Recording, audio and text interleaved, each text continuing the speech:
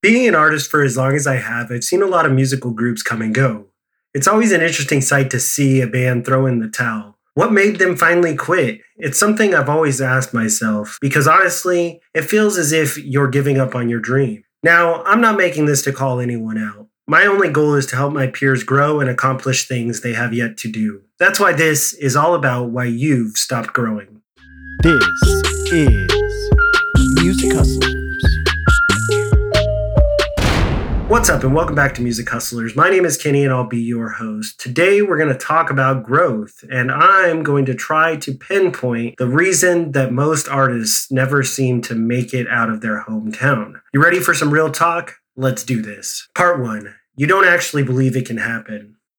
Right out the gate, I want to dive into the biggest reason I think most artists struggle to make a career from their passion. If you listen to me weekly, you remember a couple of weeks ago, I was talking about knowing my purpose for 13 years, but giving myself excuses as to why it can't happen for me. I used to believe that the people that made it were somehow special, that they were the ones that were predispositioned from birth to be someone, and that it just wasn't in the cards for me. But as I got older, the more I realized that the people around me are just as much winging it as I am. There is no secret formula to it. It's not something you're just good at. It takes time to build a brand that people fuck with. You have to prove yourself and then continue to prove yourself just to stay relevant. And as I said a few weeks ago, you need to stay competitive.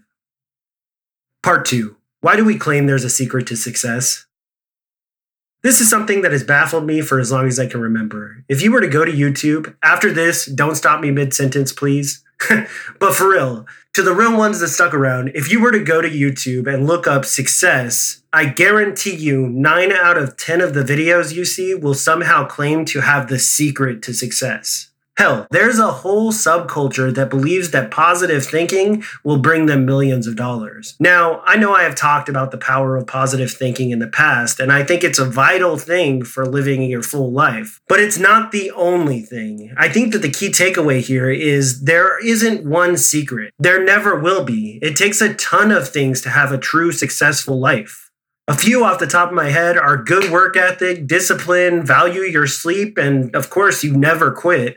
But those are only a few of the things. There is so much more to it. I guess what I'm trying to say is you'll never catch me giving you secrets. Everything I say to you is practical advice I've learned from watching my peers and personal lessons in life.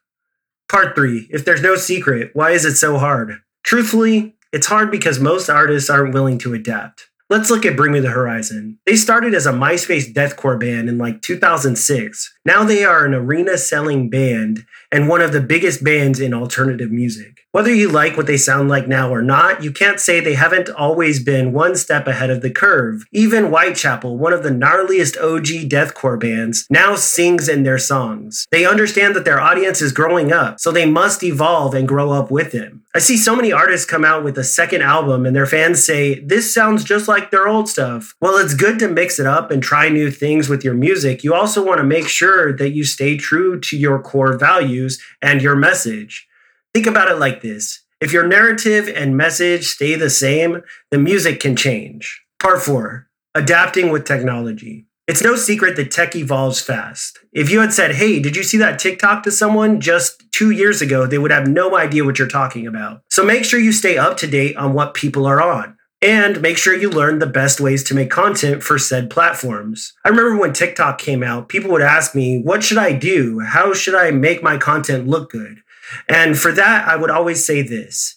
Spend about 2 hours scrolling the platform. You'll start to see what works on there. Then figure out how to make similar content to that based around your art. I just want everyone to succeed. And unfortunately, during the pandemic, I saw artists drop like flies. There isn't a special formula to it. It just requires endless dedication and a constant what can we do next attitude. Next time you come across an opportunity that scares you, instead of saying, I can't do this, say, how do I do this? That simple change in thinking can really do wonders for your success. That's all I've got for you guys today. Thanks so much for hanging out with me.